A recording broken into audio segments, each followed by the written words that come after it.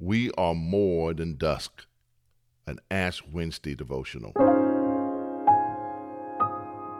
God is doing some cool things in the second chapter of Genesis. The earth, sky, and everything in them were finished in just 6 days. As the seventh day dawned, he blessed it, making it a holy day.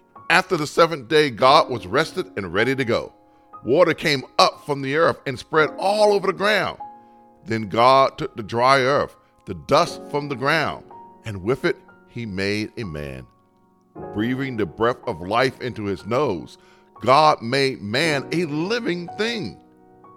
Job chapter 14 verses 1 through 2 tells us that life is short and that our lives will be full of trouble.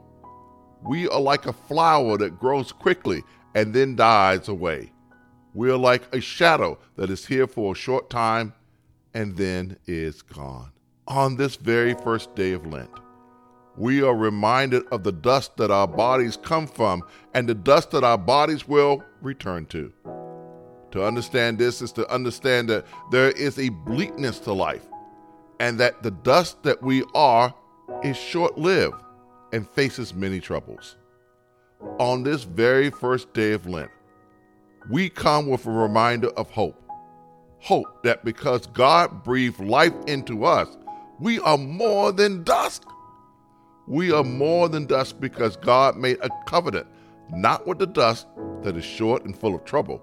Rather, God's covenant is with the breath of life, the very soul and essence of who we are. God is doing some cool things in the second chapter of Genesis. God wants to do some cool things with you during these 40 days of Lent.